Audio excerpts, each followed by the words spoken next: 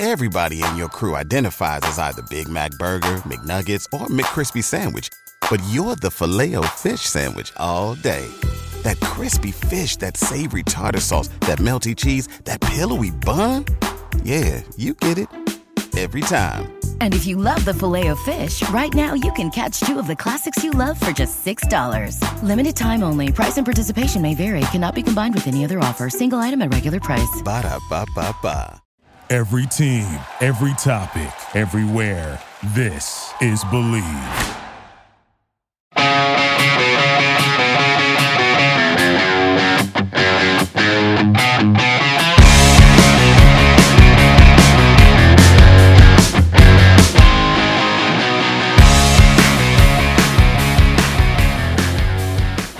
Nobody can say that the Tennessee Titans are boring.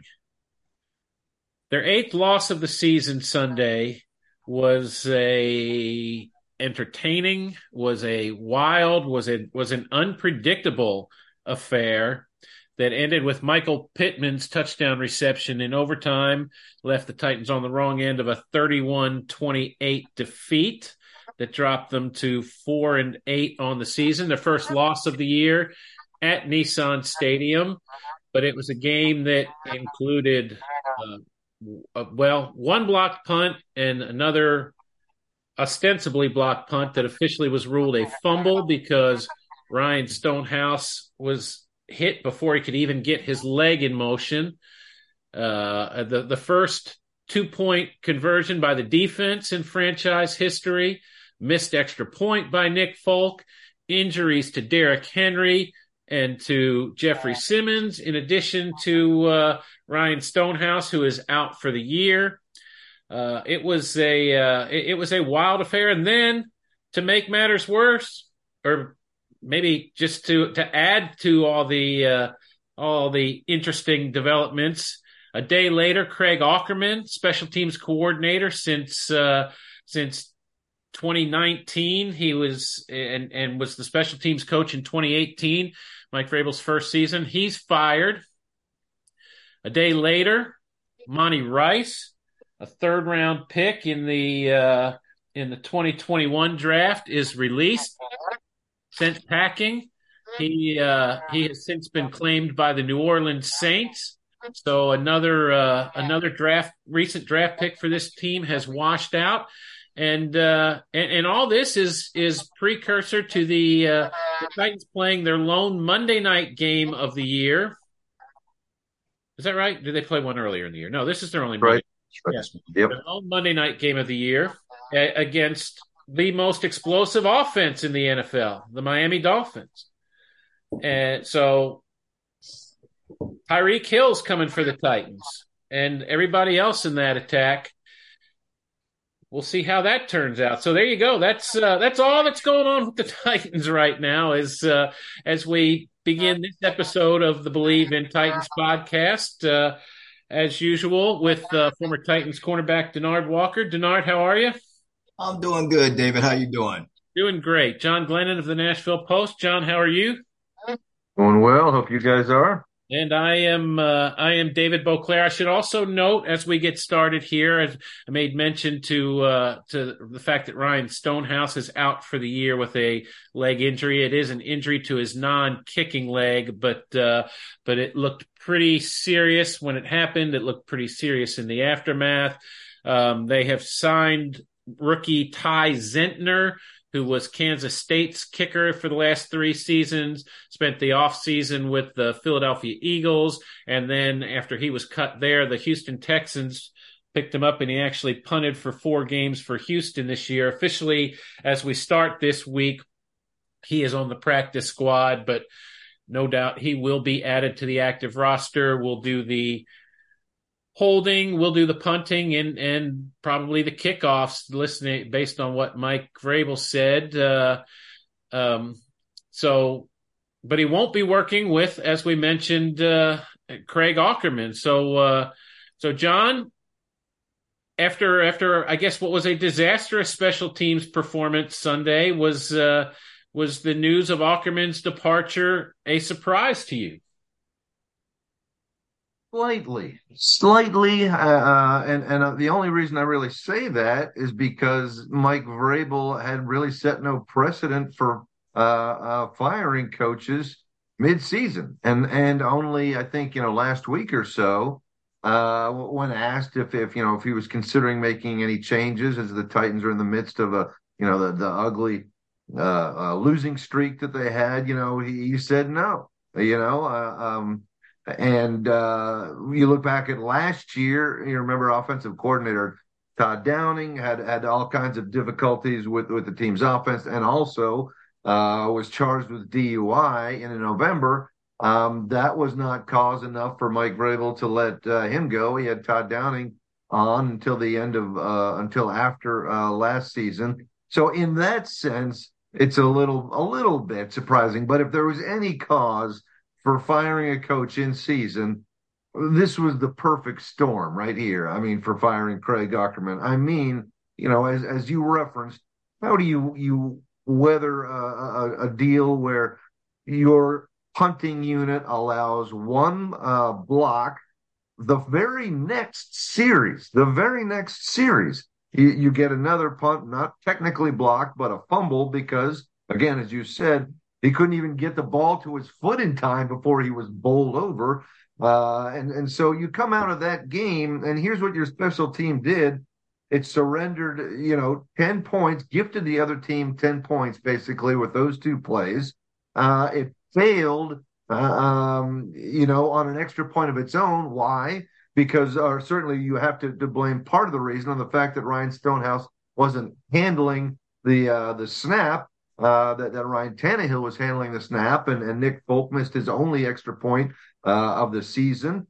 And obviously the NFL's best punter, Ryan Stonehouse, is now done for the rest of the year because of what happened on the second punt situation. So if ever there was cause to fire a guy midseason, that's the perfect storm right there. So in that sense, I don't think you can be surprised. I think that just had to be the final straw. And it'd be one thing also if the Titans were racking up all kinds of numbers and great punt return, kick return coverage in punter kicks, but that wasn't the case either. So I think, in that respect, he had to do this. How do you look at your team and your players and say they have to be held accountable when your coach, is not held accountable if you don't fire him? So I think it had to be done.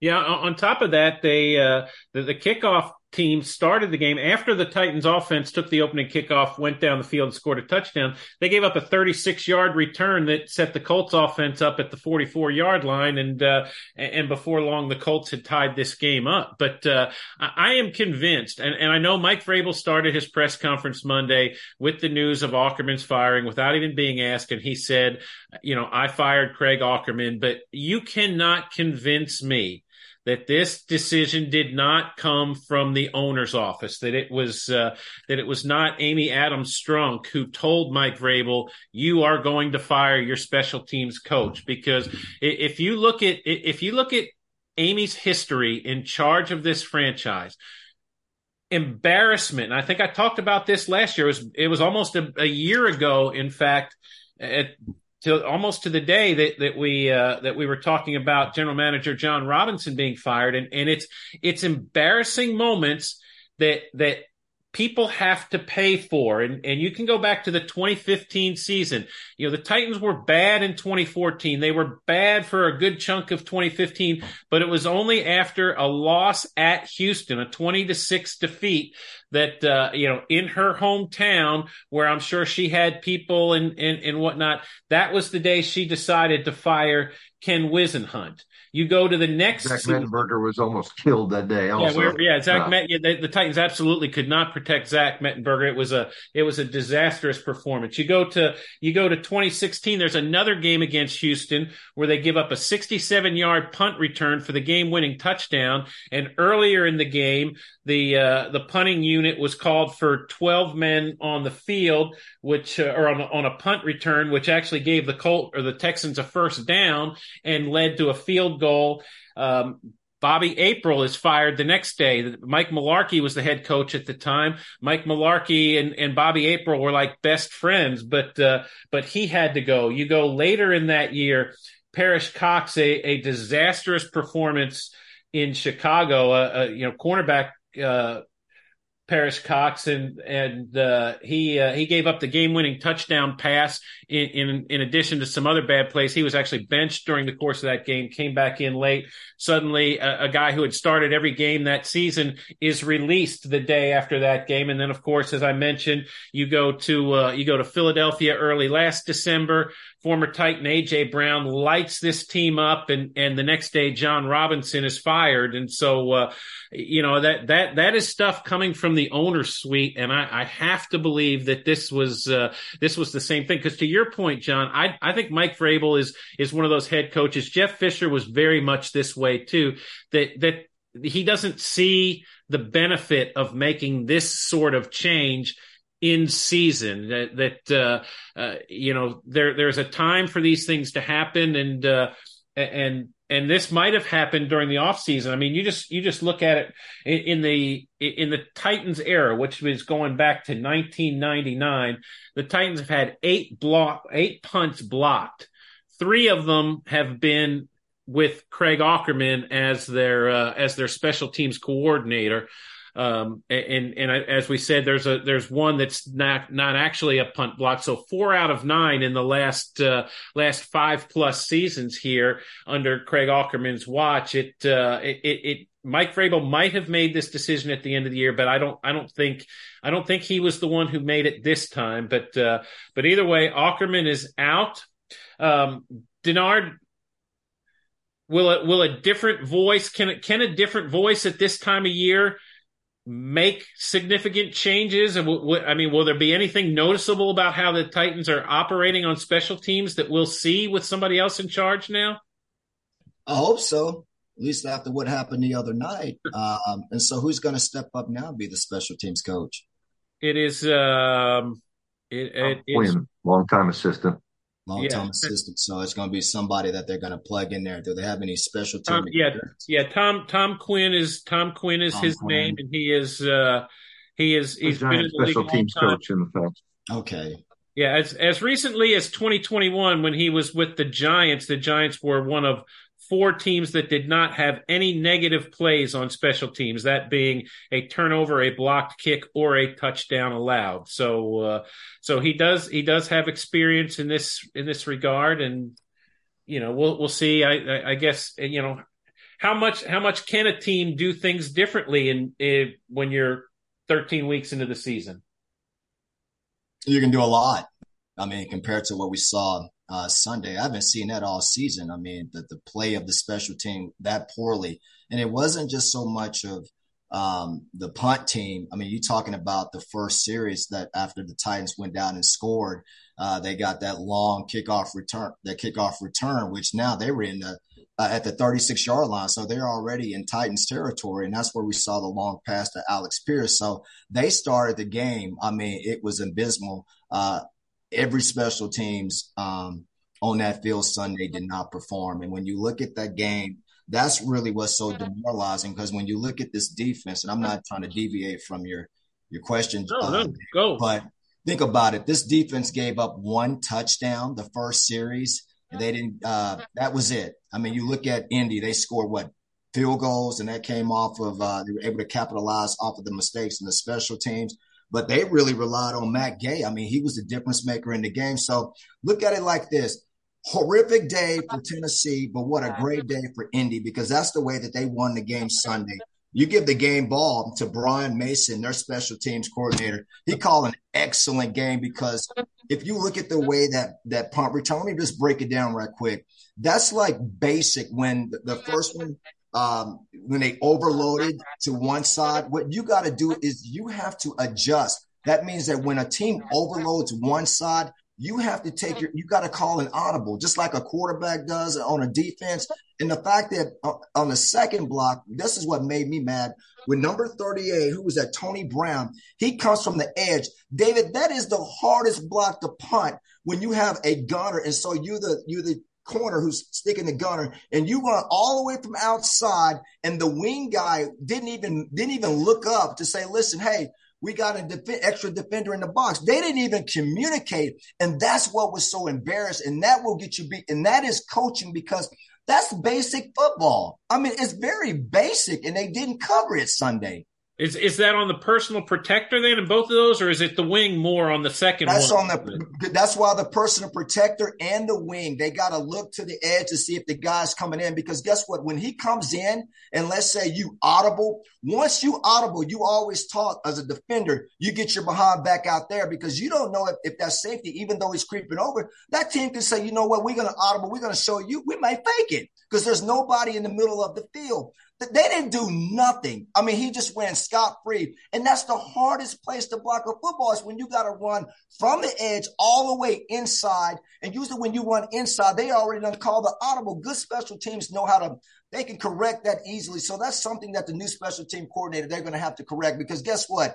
This is a copycat league, David. And if they don't correct it, guess what? You're going to see the same thing from Miami. And I think Nick Westbrook-Akina was maybe the gunner on that. And I don't recall noticing that he signaled. Who was it? It may have been Dowell, maybe. I'm not positive. Okay, that would make more sense if it was a Dowell, that a rookie didn't think to signal then and say, hey, everybody look here, something's happening. Because, to your point, Denard, Stonehouse could have just caught that ball and thrown it out there. Because there was absolutely nobody on him. And the first time and guess what? When you do that, they're not going to blitz again, because it's like the coordinator said, you go ahead and you try this, I'm going to do this. I mean, they didn't even make a call. And usually when you're the gunner on that side and you see a guy come in, a lot of times, they had on the other side, they had the gunner motion. So again, he couldn't move, but you got to alert the wing, and the wing has to always look at the gunner on that. And then you got to make sure you two communicate, because that's not the punter's responsibility. That's on the wing and the gunner. And that was just absolutely executed to about the poorest you can do things on a field. And to add to everything, I mean, Nick Folk misses his first PAT of the season. John, you referenced it. It was after Stonehouse was hurt. Ryan Tannehill was the holder. There's some talk of, how much that affected the kick or whatnot. But, there was nothing disastrous about how that play was executed, other than the fact that he missed the kick. And, I don't think you put that on Craig Aukerman, but on a day that you end up in overtime where 1 point would have made the difference, it just adds to the whole picture of what a disastrous day on special teams was for this team. But you can put that on Aukerman too, though, because the reason Tannehill was in there is because Stonehouse was, and the reason Stonehouse was hurt, it was because of Aukerman, certainly. But it was interesting too. After the game, Morgan Cox, the long snapper, talked a little bit about the fact that he thought Morgan Cox could have made things a little easier on Tannehill by snapping it in a different way, so that the laces would be automatically, out front, quicker than he would otherwise. I wasn't sure exactly how to follow that, but Morgan Cox seemed to take some responsibility. But it's hard to believe that it's just a complete coincidence that there's a new holder, and then all of a sudden Nick Folk, who's been as reliable as you can be this year, just happens to miss that extra point. Yeah, Mike Vrabel said, tried to get away from it today and said, well, he just missed it. He didn't want to get into all the particulars of everything, but it's not the first time in his life that Ryan Tannehill has held. He knows how to do it. Again, he won't be the primary guy doing it Sunday in Miami in the event that the Titans do get to kick for 3 or 1 point. But that you do wonder. I guess you can go back if we're going to kick Craig Aukerman while he's down a little bit. You do wonder how much Ryan Tannehill has practiced that. If they get him involved every Saturday with a couple of snaps, or if it's only been more recently when he hasn't been playing quarterback, I don't know that. We don't get to see Saturday practices or any practices for that matter with that kind of detail. But it was just one of those days. Will Levis we gotta talk about the rookie quarterback who of course supplanted Ryan Tannehill earlier this year. There was an interesting moment. If you saw the game on TV, you saw a moment where Levis threw toward DeAndre Hopkins going down the right sideline. The ball sailed out of bounds, gave Hopkins no chance to catch it, and Hopkins sort of stood there and looked back at Levis and pointed like, what are you doing? Give me a chance there. And then the two got into a fairly animated discussion. I don't think it was, I think it was classic sideline stuff. I don't want to overstate this and say, make any more of it than it was. I mean, these are competitive guys. They're emotional guys. And they had what was clearly a discussion about it on the sideline afterward. And, DeAndre Hopkins, I guess, has said he's not afraid to sort of play big brother to Will Levis a little bit and say, look, this is how things need to be done. I've been around a long time. You're the kid, and this was the latest example of that. But Levis didn't just sit back and take it and say yes sir, no sir. He had his say too. John, is that a good thing? Is that a bad thing? How do you look at that discussion between the two of them? I guess so far this, since Levis has been starting, I really like the way that the relationship between those two guys has come along. And Levis said this a couple weeks ago. He said, maybe DeAndre Hopkins cut me a little slack, didn't say too much to me in terms of, being critical the first couple of starts, realizing, he was so young. But since then, Levis said that DeAndre Hopkins has no problem, critiquing him or saying, hey, you got to do this, because I'm doing this. And Levis said he likes that. He appreciates the fact that they can both be straightforward with one another. And I think that's a good sign. I also think it's a good sign, as you mentioned, David, that here's a guy who is in his, rookie season in Will Levis, who has started 6 games, and yet he is not afraid to offer his opinion to a guy who's going to be in the Hall of Fame probably someday, and DeAndre Hopkins. I feel certain that a lot of rookies in that same situation would maybe have to perhaps change their pants after DeAndre Hopkins got very angry at them for something that happened in the game, and that's not been the case with Will Levis, and so I think that's good too. The only issue I have, and I asked actually Will Levis this at practice today, I said, do you think that maybe if you had it over again, maybe you'd be kind of a little less demonstrative on the sideline when they had that animated discussion? And he agreed with that. He said, yeah. He said, I thought it was, he said, for a minute there, I guess I forgot that I was on television. Obviously he was joking, but, it wasn't the best of all looks, for your quarterback who's supposed to be the cool, calm head of leadership, to be kind of waving his arms a little bit, and then the helmet's off, and clearly was upset with Hopkins. Hopkins seemed to kind of handle it differently. He was very kind of calm and cool, kept the helmet on. And so, yeah, I think Levis agreed that if he had the chance to do it over again, maybe he goes over to DeAndre Hopkins and they have a level-headed discussion. And that way, everybody in America is not talking about, oh, hey, what's going on with Will Levis and DeAndre Hopkins. But aside from that, I think it's good that they both can be very frank with one another. I think that's a sign of a good relationship. And I think it's especially impressive that a young kid, can voice his opinion with a vet as well. Denard, we always hear that on the best teams, the locker rooms sort of police themselves on any number of matters. And I'm curious, obviously DeAndre Hopkins is important to Will Levis in the fact that he's a guy who's probably open quite a bit, gives him some place to throw the ball. But how important can DeAndre Hopkins be to Will Levis's development, given that we see this kind of relationship between the two of them? David, he can be everything. He can be your best friend, because that's what you need on your team. When you are a young quarterback, you need a veteran, and you need the presence of a veteran leadership. And I know what play you're talking about. I think it was a third quarter, and Will heated up. He threw that ball outside, out of bounds, and D-Hop puts his hands up like, bro, I'm supposed to be going here. David, that happens all the time. It's not a big deal. If you ever watch a lot of those NFL clips and they show Kyler Murray and D-Hop, those two, you look like they have a great relationship, but a lot of times they're going at it, because D-Hop is anticipating the ball being maybe inside, Kyler threw it outside. That happens a lot.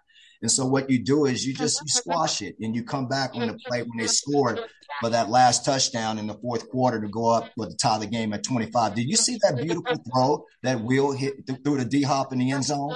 Yeah.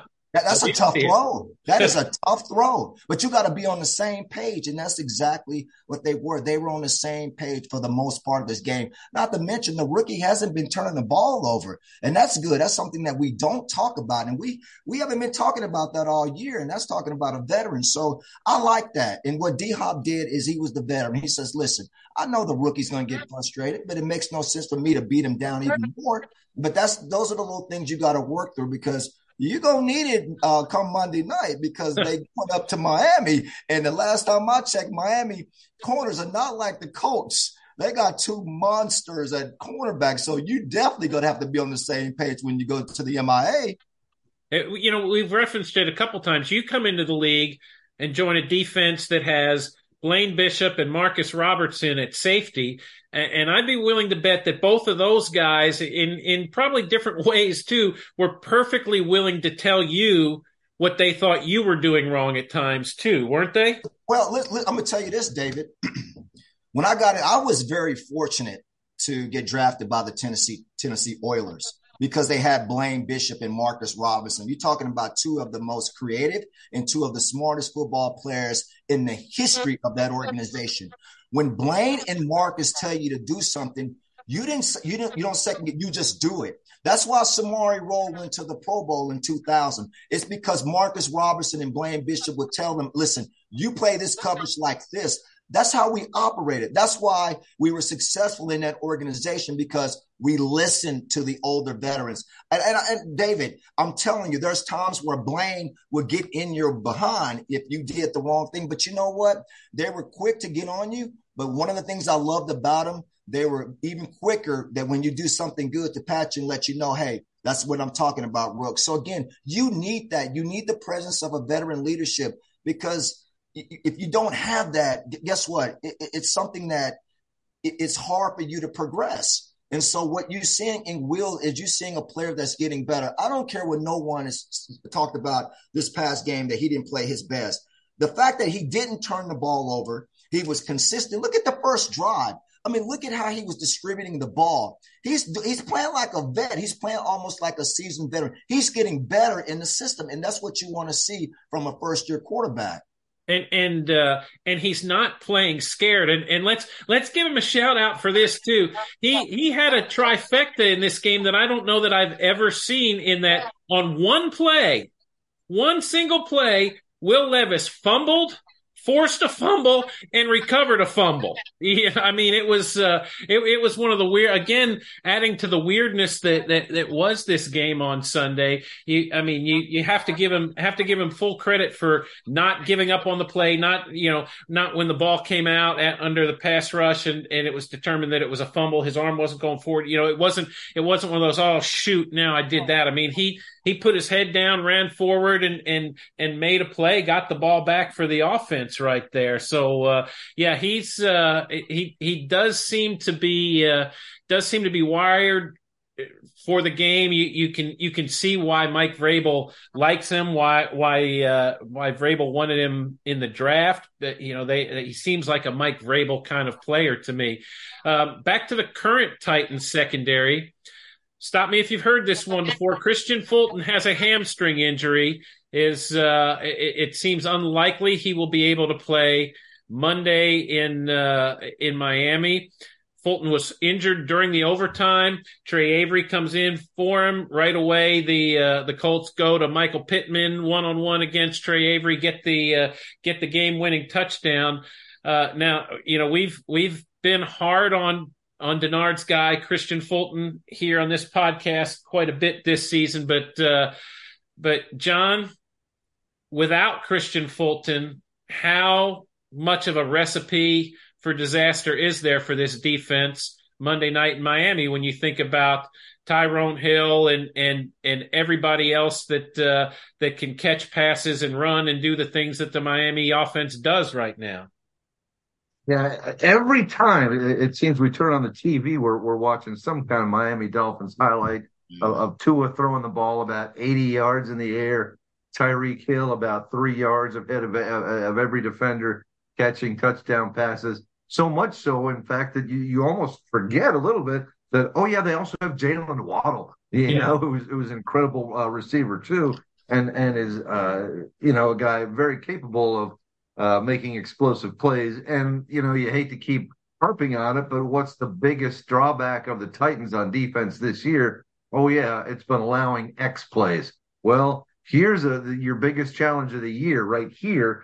And if Kristian Fulton's in, that adds to the dilemma that the Titans have. Do you go back to a situation where you're putting Roger McCreary back on the outside now, and maybe bringing Elijah Molden in the slot, and Sean Murphy-Bunting, is on the outside as well. Maybe that is the case because Elijah Molden hasn't been playing as much safety. Kayvon Wallace has really been the starting safety there the last couple of weeks. So maybe the Titans go in that direction. But again, that Roger McCreary is feeling a little bit, out of sorts because he's been playing most of the year in the slot, and all of a sudden he gets pushed outside again. So this is as big a challenge as the Titans will face, and we can't sit here and say that Kristian Fulton was having a particularly good season. He has had, some spells, of playing well. But it hasn't been great overall. But nevertheless, certainly his experience would be valuable, if nothing else, going against this Dolphins defense. Denard, everybody in the NFL is a great athlete. We know that. We understand that. You're playing against really good, really challenging players every week.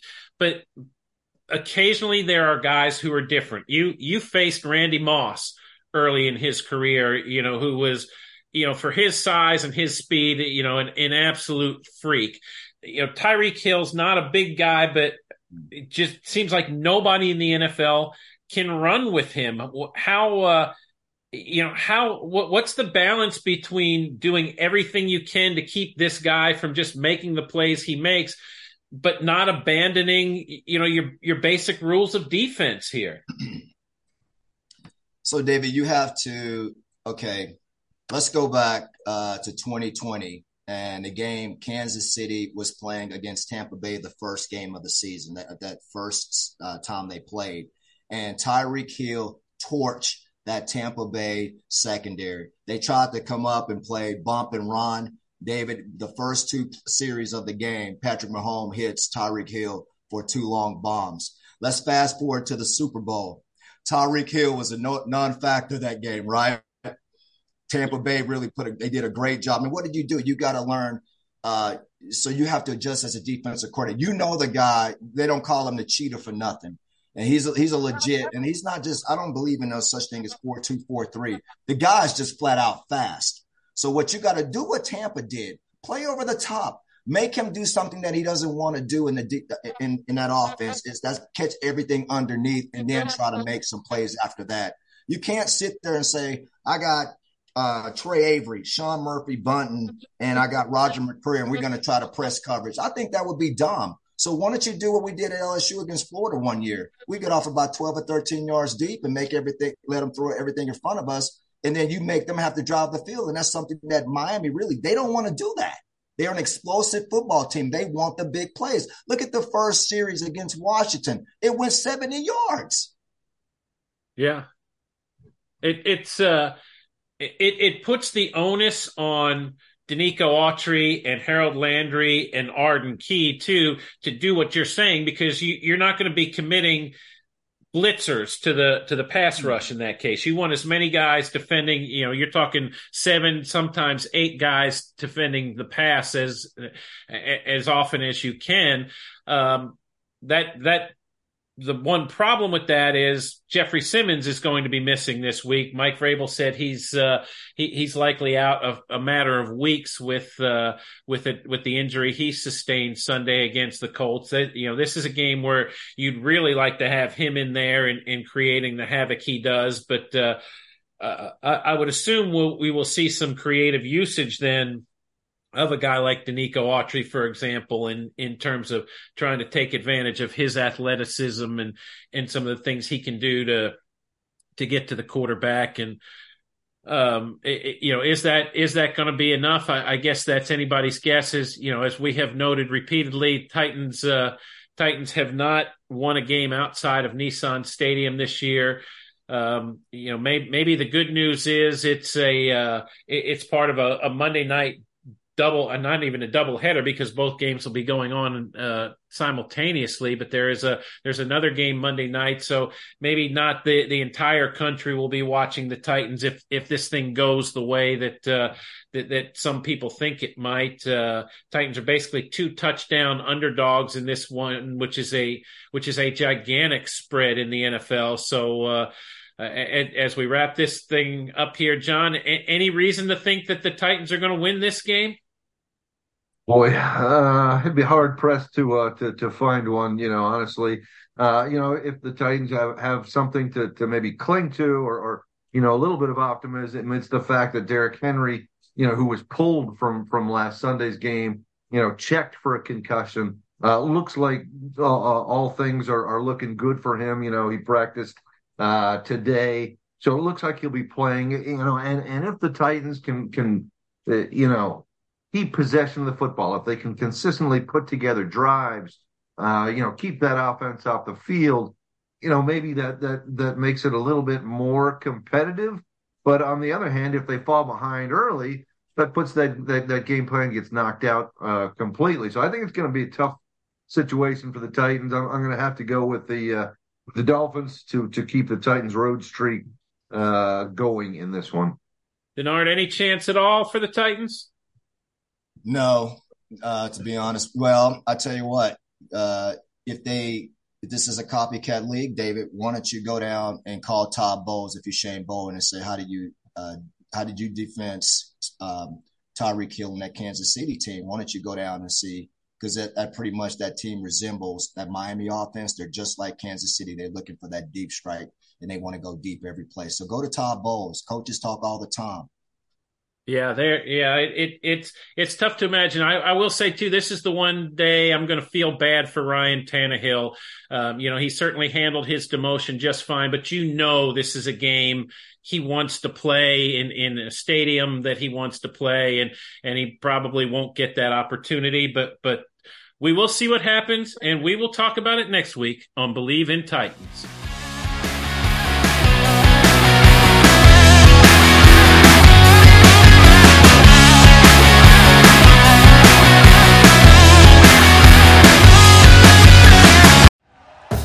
Thank you for listening to Believe. You can show support to your host by subscribing to the show and giving us a 5-star rating on your preferred platform. Check us out at Believe.com and search for BLEAV on YouTube.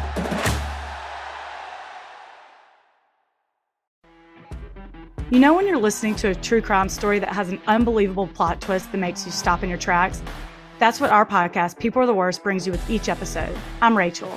And I'm Rebecca. We're identical twins who love true crime cases that make you say, didn't see that coming, and we hate the people responsible for them.